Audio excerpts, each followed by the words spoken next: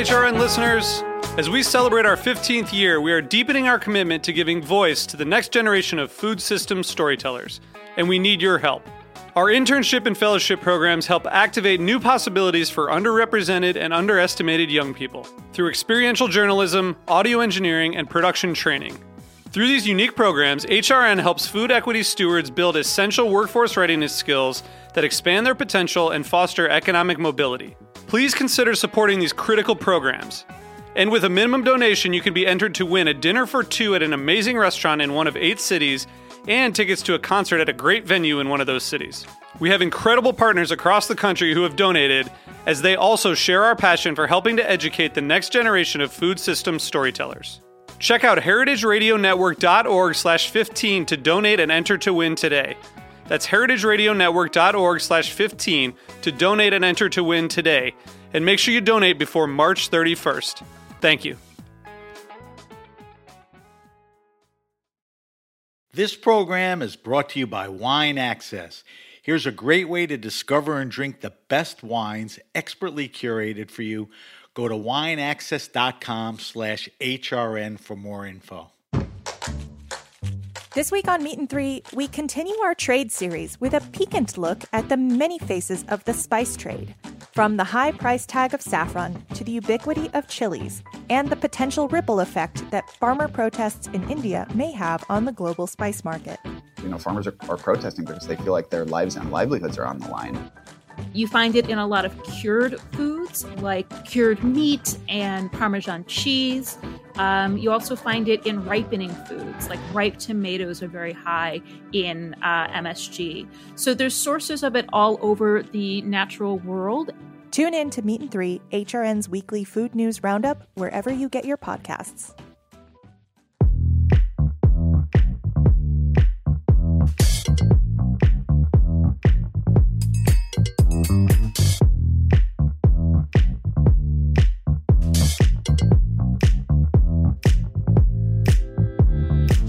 So on this episode of Soul by Todd Richards, I'm really pleased to have, I call him a youngin because he's definitely younger than me. He's my son's age, which tells you that I must have either a very old kid or I started very early.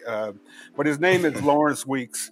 And he's out of Louisville, Kentucky. He's working right now at a Honeywood, a Quita Mitchell restaurant. Everyone doesn't know Quita Mitchell. I mean, she's probably one of the most well-known chefs in the country. She's really famous for Holly Hill Inn. And now Lawrence is the executive chef of Honeywood restaurant in Lexington, Kentucky, not too far from Louisville. And I said Louisville, ladies and gentlemen. It's not Louisville. It's not Louisville. It's Louisville. Is that right, Lawrence? I just want to make sure we're saying it right here. That's right. Lawrence Weeks to Soul by Todd Richards. Hey, thank you for having me on here, Chef Todd. It's my pleasure. So we do go way back. When I was in Louisville, my oldest son, Junior, was. You guys went to Trinity High School together for a little while. Yeah. And then your dad is a OBGYN. Am I remember that correctly? That's right. Because he delivered my youngest son, Tedrick Simon August Richards. Tedrick has all these names because he was a preemie and we didn't know what to name him, so he got all those names. So I would consider Lawrence, probably more family than chef at some points. And he did work with me at the Pig and the Pro and opened the Pig and the Pro here in Atlanta. But now he's gone on to really start and furnish his own career here now in Lexington, as Louisville as well. But Lawrence, I want you to tell everyone what made you get into cooking or into the restaurant profession. Man, so I always had an interest in cooking.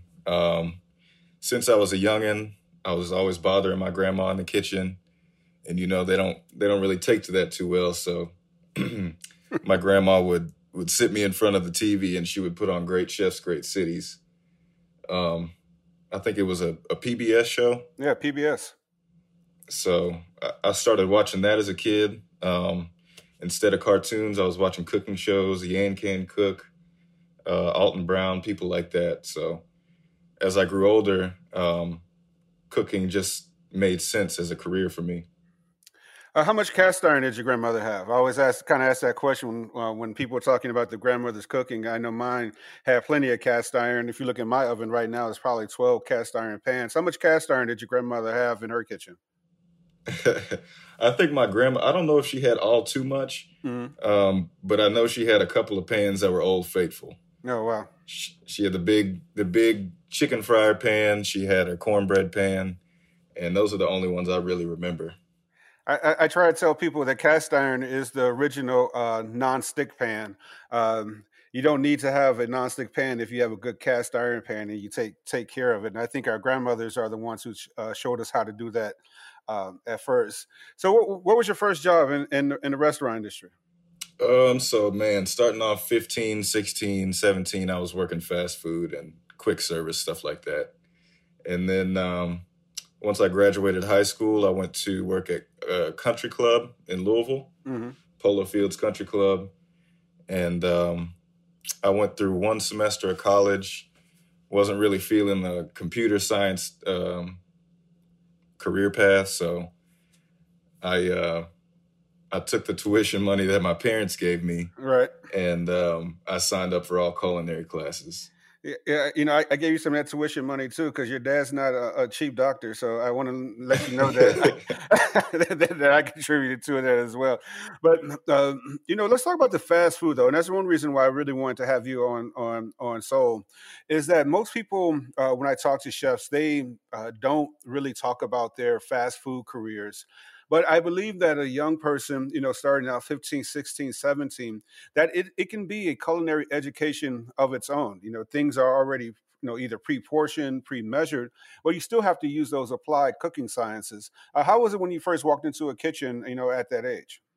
So I'm young and dumb. I'm a kid. I really don't know all too much. So I was lucky enough to have my brother actually train me at the fast food restaurant that I was working at. But working in a kitchen like that, it's more so mise en place than execution, because those are the types of places that have systems that have been tried and true, and they work perfectly if you're just prepared for it. So you're saying that the system-based, part of your career actually started more so in fast food than maybe working in a higher end in restaurant. What kind of covers were you all doing then? I mean, fast food is supposed to be fast paced, but I don't think people understand what kind of covers can be done. And covers, for anyone who's not familiar with restaurant lingo, is number of patrons that were served. How many, did you all do on an average weekend or average Saturday? Man, I couldn't even tell you.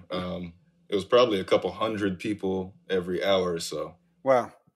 So, I mean, that fast-paced environment really, helps shapes, your career. I mean, you have to move. And then you said mise en place. Most people may not understand what mise en place is. It's just a fancy French word for prep work. But you think about places, like Subway, in the sense that you have to cut all the tomatoes and lettuce and all that stuff.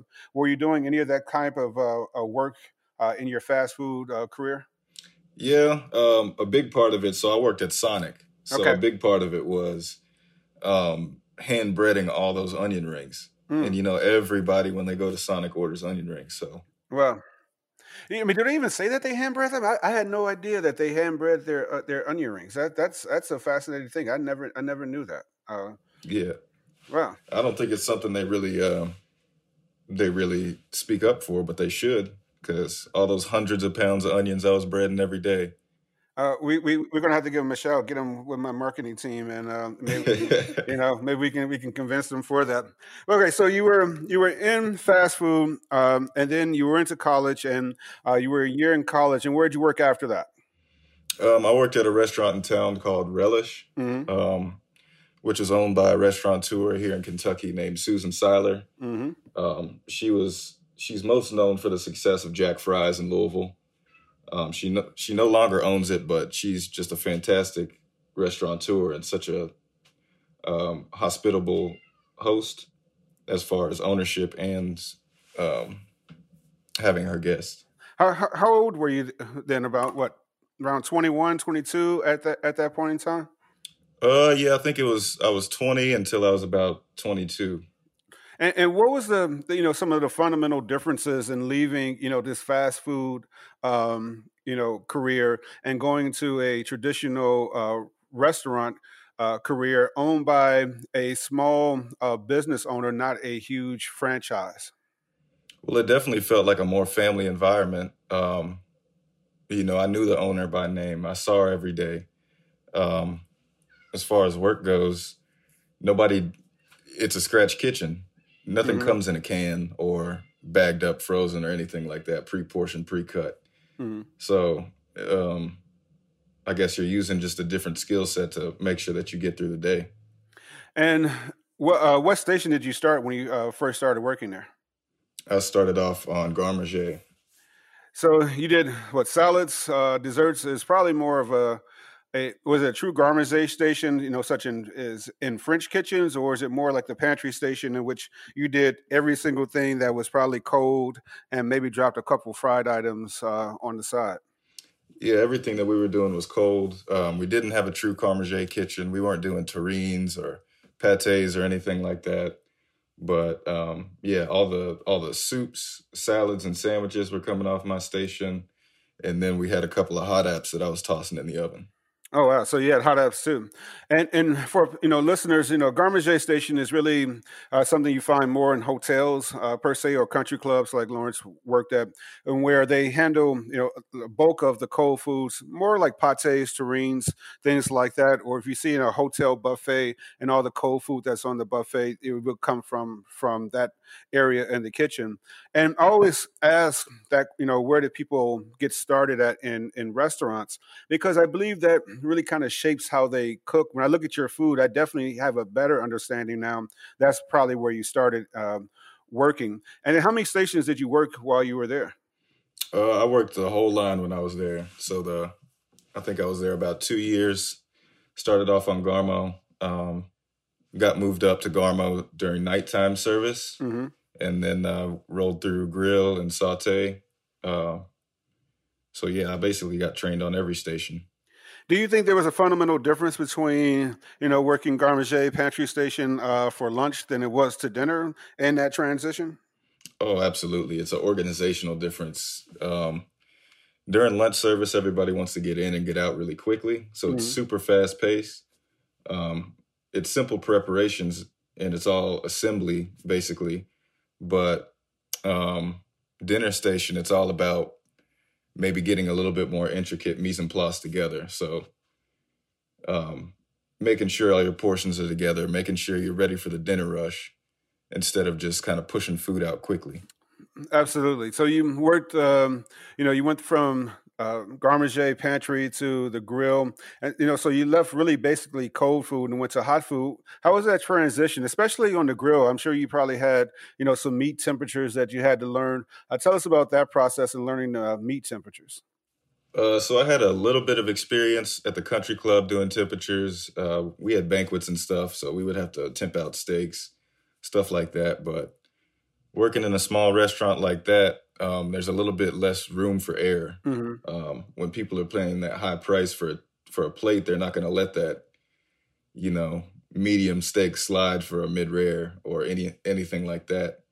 So you have to be a little bit more precise when you're cooking at a place like that. I don't think people really understand the volume when it comes to that. So, say you got 10 steaks in on the board, and they're all different temperatures. Everyone at the table thinks that everyone eats the meat the same, but they truly don't in a restaurant. And what was the process, though? What was the process of deciding how to cook, when to cook items that you learned working in that kitchen? It's it all has to do with organization, like I said. Everybody's a little bit different, but somebody can teach you their system on which part of the grill to put mid-rare steaks, what part to put medium, what part to put mid-well, etc. But you just kind of have to figure out your flow and figure out how you organize things in the kitchen. Hmm. And do you think any of those skills translated from your time at fast food? Just pushing that pace of a super controlled environment, very organized. That any of those skill sets translate over to a kitchen, especially working the grill? I wouldn't say at the time, no, because maybe I wasn't smart enough to kind of find the parallels right from fast food to a scratch kitchen, but I definitely should have thought back and used some of those same skills. So let's move on from there, and where'd you venture on to next? So I worked at Relish ended up closing, so I worked at a Mexican restaurant here in Louisville for a bit until I graduated culinary school. And then the day I graduated culinary school, I was out celebrating, and I called up the Pig and the Pearl. I asked if Chef Todd was there. Yeah. The hostess gave you the phone, and I just kind of said, "What's going on? What y'all doing down there?" He said, "Man, I'm opening up this new restaurant. If you want to come down, come down." And which culinary school did you go to? I don't recall. It was Jefferson Community. Oh, yeah, Technical Jefferson. College. Yeah, Jefferson. Yeah, I forget about that college. I remember doing a couple of demos there. I think I broke all the rules that the teachers were trying to instill in the cooks, and I don't think I was ever invited back from that. But that's not surprising. And the Pig and the Pearl was a great restaurant. It's still open. My former partners Todd and Cindy Shera still run and operate the place in Atlantic Station, and it's really people. I don't think people understood how technical barbecue was. Did you find that same in coming into that kitchen? I absolutely did not. I thought it was going to be a pretty easy learning curve to do, temping out steaks and doing stuff like that, and then going to barbecue. But barbecue it has to be so precise, and the fact of the matter is it's cooked beforehand, so the margin for error between overcooked is so small that everybody thinks you want fall off the bone ribs, but I know Chef Todd taught me that if you don't want the rib to go that far, you want it to still be still have a bite to it. So I know a couple of times I sent out some ribs that were fall off the bone, and they came right back. Yeah, they fell right off the bone into the damn trash can, Well, we didn't do that. Someone ate them, but still, because, I hate it. What was worse for me was overcooked ribs was wasting food, so someone had to eat them. We just didn't throw stuff away. But, the technical point, and the reason why I want to go through this chronological order of the succession with you, because when I look at what you're doing now, it seems like you picked up a lot of those things on the way. And these technical points, I don't think that historically people think that barbecue is really that technical of a food. Would you agree with that? I agree. People think you just throw a piece of meat in a barrel smoker and just let it go until it's cooked through, but it's a lot that goes into it. Temperature control, knowing what you're looking for as far as a bark goes, properly seasoning, because you can't season every piece of barbecue the same. You can't season ribs the same way you season brisket or chicken or turkey. So it's a lot that goes into it that people don't, I guess, see unless they're in that space. We brine all our chicken, turkey, duck, and most people didn't think we knew that we did duck, but we did that as well. But what was great to watch, a lot of cooks like you really figure it out. Understanding that brisket had, there's 4 different ways you have to cut the brisket. You can't just cut it all straight down. Where to make the turns, and we did it in a unique way. I don't think anyone still to this day does barbecue, the way that we did at the Pig and the Pearl, nor at my new place, Lake and Oak. I think it's really just a different way of doing so, and I believe that having a background in upscale and fine dining really shapes that. We're going to take a break right quick, Lawrence. We're going to come right back. You're listening to Soul by Todd Richards.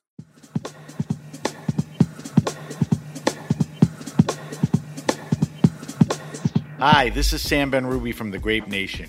You may know my show is all about enlightening, inspiring, and motivating you guys to try and drink more wine. I want to tell you about a great way to discover and drink the best wine, Wine Access.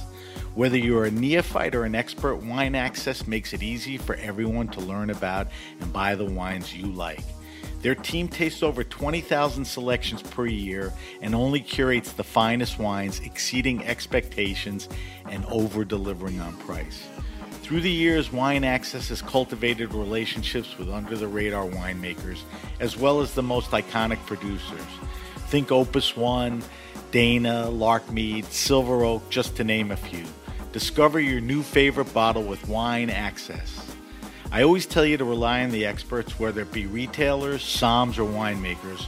Wine Access has all the knowledge, connections, and stories to point you to the best wines based on your taste. Wine Access also has a great wine club. Let them do all the work so you can discover your new favorite bottles. Go to wineaccess.com/HRN. That's wineaccess.com/HRN. Check them out now.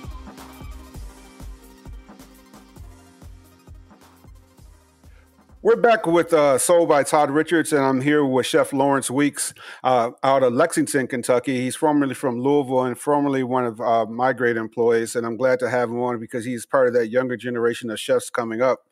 And we talked about the past of his career and where he's gotten started from, but I really want to get his insights on really what is the future of food from his standpoint and that next generation of chefs coming up. Lawrence, I mean, really, where do you see food going right now? We're in a COVID environment.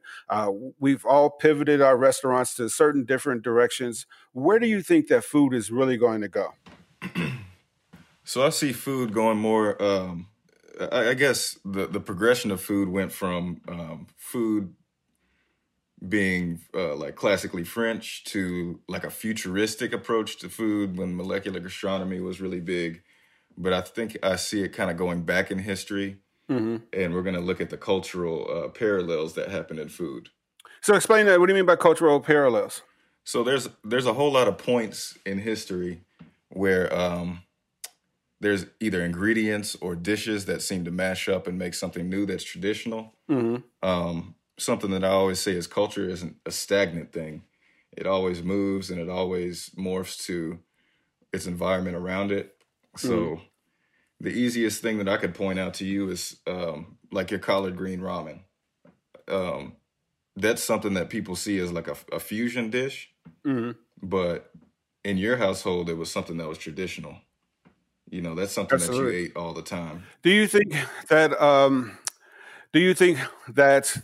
that cultural, that if that we continue down that path, will we lose cultural identity in food, or will we gain more cultural identity in food?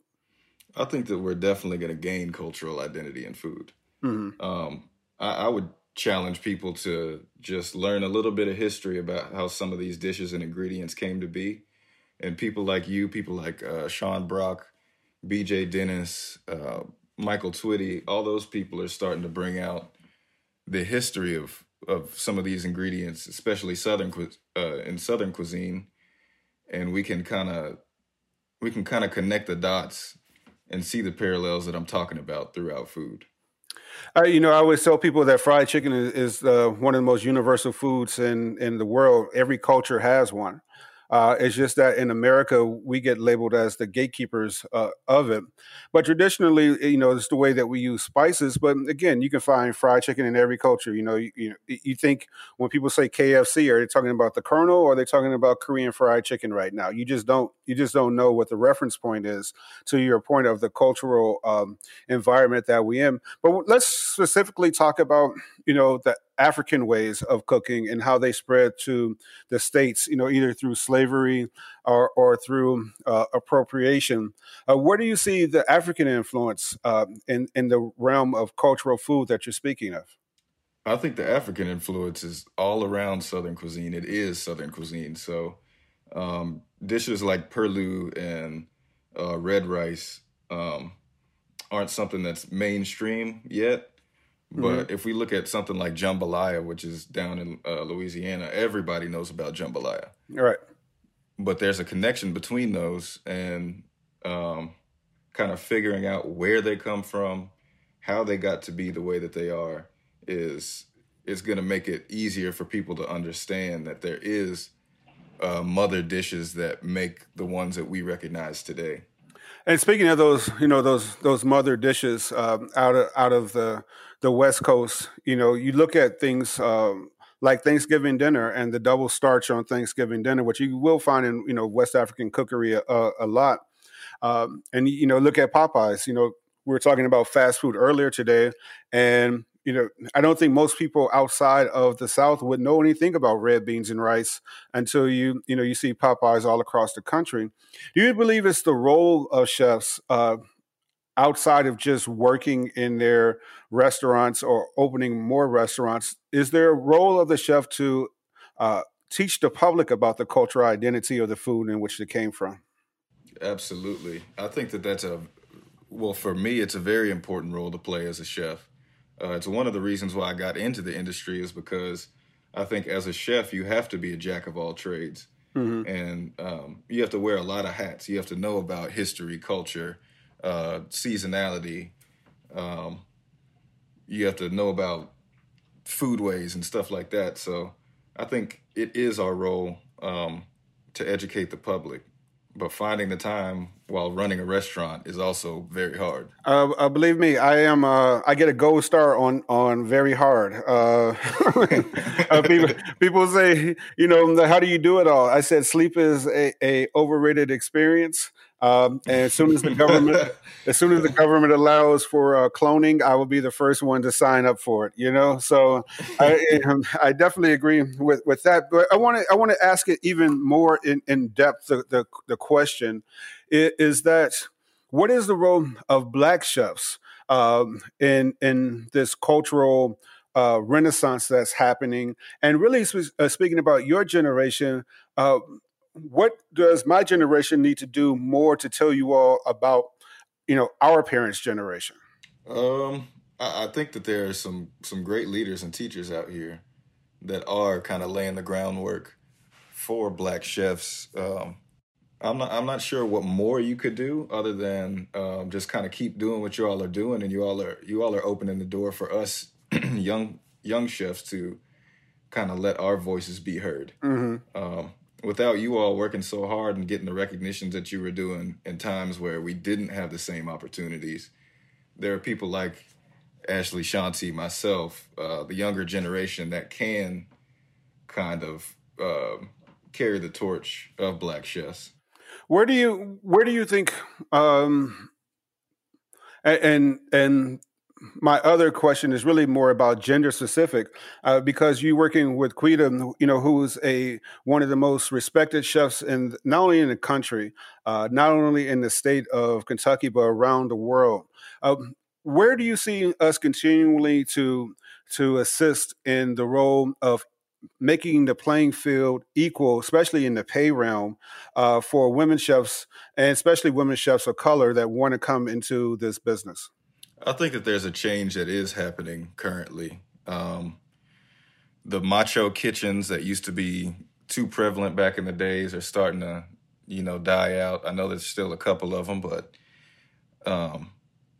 the way in which we work has to change. So having respect for people and just treating people like human beings, not throwing pans and cussing people out and, paying people differently because of either the color of their skin or their gender. That's just kind of being X'd out because it's just foul play nowadays. But what do you think has changed the tide in that?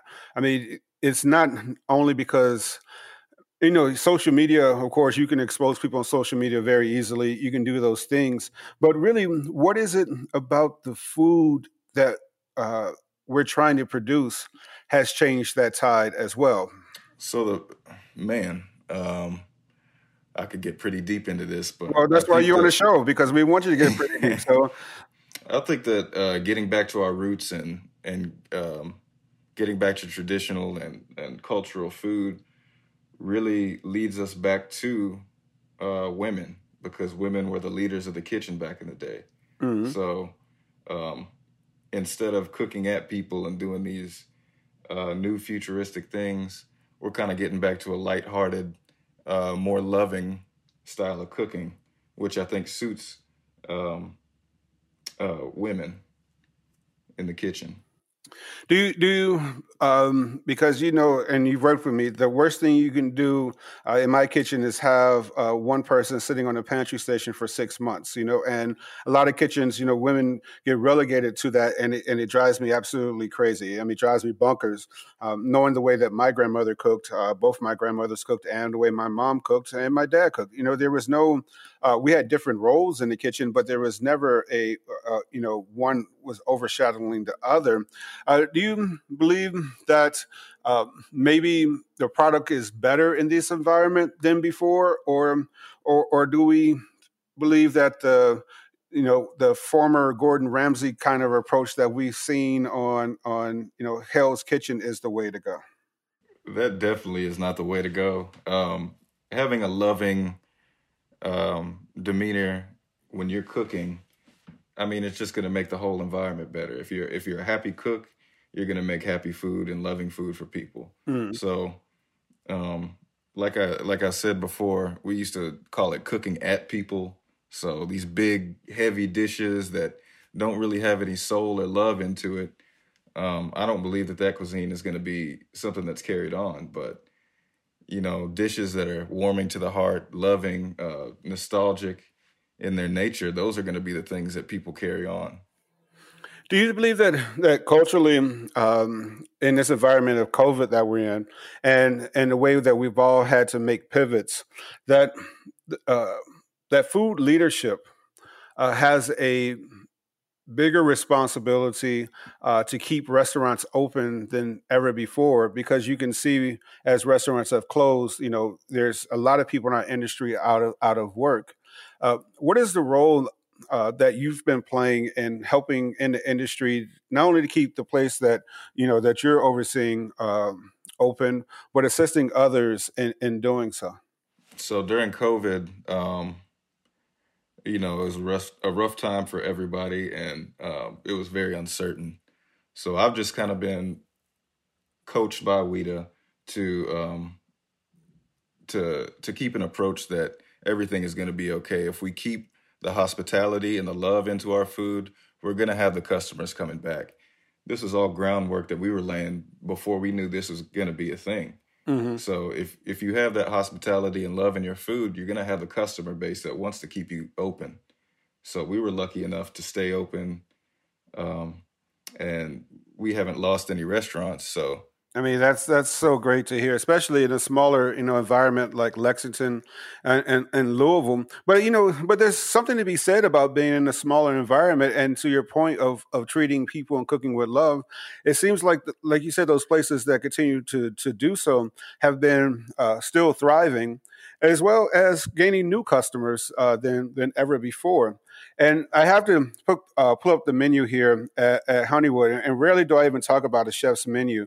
But the reason why I'm asking this in the sense of what's on the menu is that you guys were doing, you know, family meals to go, and uh, in this environment of COVID, you know, a lot of people don't want to go into the dining realm. How much to go food are you actually producing in the restaurant right now? man, the to-go food puts us in the Right. weeds because uh, because you know during the week people don't want to come home from work or be on Zoom all day and then get up and have Mm. to cook. So we do a lot of to-go smoked pork chops. We have something on the menu called a beet loaf that's super You comforting. said beet loaf, Um, like BEET? yeah, it's basically a or vegan uh, meatloaf. So are you just going to gloss over that? Or are you going to tell us more in depth? Like, how did you come up with this meatloaf, especially in this, you know, this vegan economy that is happening so prevalent in our country right now? How did you come up with this beet loaf? So the beet loaf wasn't something that I came up with personally. It was on the Hmm. menu before I got there, but it was just only vegetarian. It contained eggs and cheese and some other binders to keep it together. But when we closed for COVID, we were kind of sitting there and trying to figure out how we were going to tweak the menu and make it more friendly Hmm. for the guests. And changing the beet loaf to be vegan. Um, I mean, it took us months of research Hmm. and air, but we finally got it down, and people love it more than ever. Wow. And what kind of rice are you using? I'm more curious now than ever before. What kind of rice are you using in this beet loaf dish? We're using brown rice in it. Wow. So, I mean, it's already healthy. I mean, beets are super great. And it's on your family meal menu as well that people are picking up to take to go. So you have a vegan option as well as the fried chicken option. I mean, I'm not sure what else people want, but that sounds pretty, Yeah. pretty good to me. We got a couple more minutes left here. And I just want to further the conversation about, the generation that you're in and what's next, for that next generation. Uh, how are the rest of the people in your age group doing in this time of COVID? And how is social media, more importantly, been a thriving way of communication from chef to chef and your peers? Social media is like one of the most important tools that I think somebody can utilize as a young chef nowadays. Just connecting with people and people being so accessible. It's I think it's invaluable nowadays because without social media, I wouldn't have hooked up with somebody like Ashley Shanti Mm-hmm. or BJ Dennis. I can have conversations with them and we can talk about Black food and what's going on and what our futures look like. But without something like social media, I wouldn't have had the opportunity to do that unless I go personally see the person. I always say that your generation has, way more advantages than I did. Though I watched some of the same cooking shows that you did, with YouTube and those things like that. There's a lot of ways to get more information about cooking compared to me being a nerd and all these books that surround me. You can take away a lot of things. When you take away my books, we might have a fight on your hands. But you know, but with social media also, how are you utilizing it to show your wares? To show the food that you're doing. So we can use social media as if we are our Hmm. own publicist. You could post pictures of food. You could post conversation topics and have people chime in, and you can just kind of let people know what you're about before you all meet in person. A lot of the time, in times before this, you had to hire a PR group and either release a book or be on a national level to let people know kind of what you're preaching about. And what do you see in your future? Are you going to own your own place? You're going to still be working for one of the greatest chefs in the world. What do you see the future of your food looking like? So for me, there's a part in Lexington. My grandmother grew up here. My father was born in Lexington, and through them, I've learned a lot of the history in Lexington. There's a district here called Cheapside, which used to be one of the biggest slave trading outposts in America. And for me, I would like to own a Black-owned restaurant in Cheapside. Well, I mean, that's really going back to some. I mean, could you imagine if that street can talk and you open a restaurant on that street? I mean, wow. Yeah, it's so many stories and history that's going on there, and I just kind of want to be part of that history, carry it on, not let it get lost. Do you think that if you were to do that, where would the fans come from? Because there's a section of our country that is really supportive of what we're talking about here.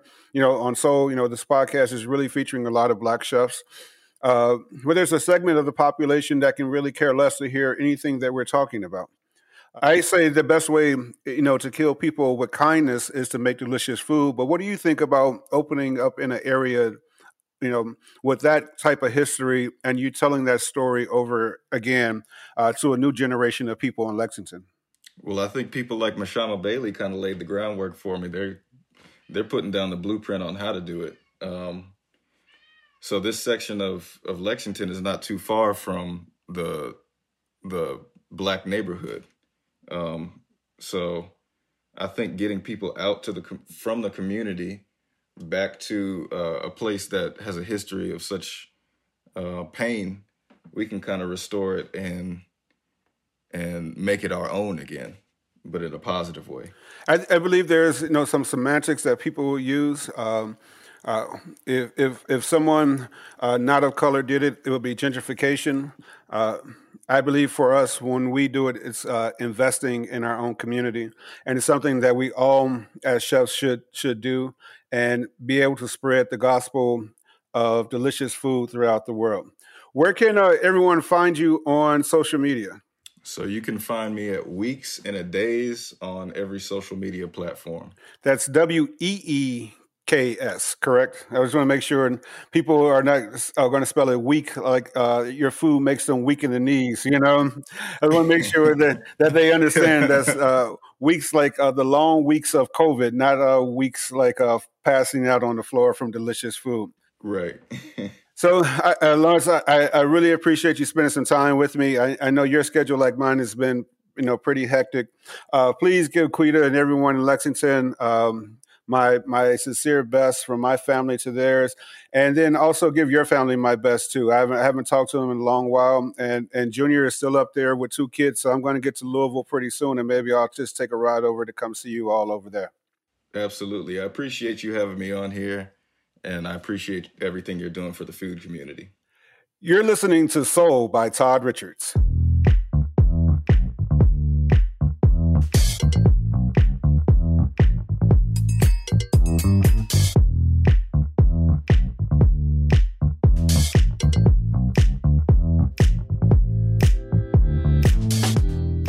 Soul by Todd Richards is powered by Simplecast. Thanks for listening to Heritage Radio Network, food radio supported by you. For our freshest content, subscribe to our newsletter. Enter your email at the bottom of our website, heritageradionetwork.org. Connect with us on Instagram and Twitter at heritage_radio. You can also find us at facebook.com/Heritage Radio Network. Heritage Radio Network is a non-profit organization driving conversations to make the world a better, fairer, and more delicious place. And we couldn't do it without support from listeners like you. Want to be part of Food World's most innovative community? Subscribe to shows you like, tell your friends, and please join the HRN family by becoming a member. Just click on the beating heart at the top right of our homepage. Thanks for listening.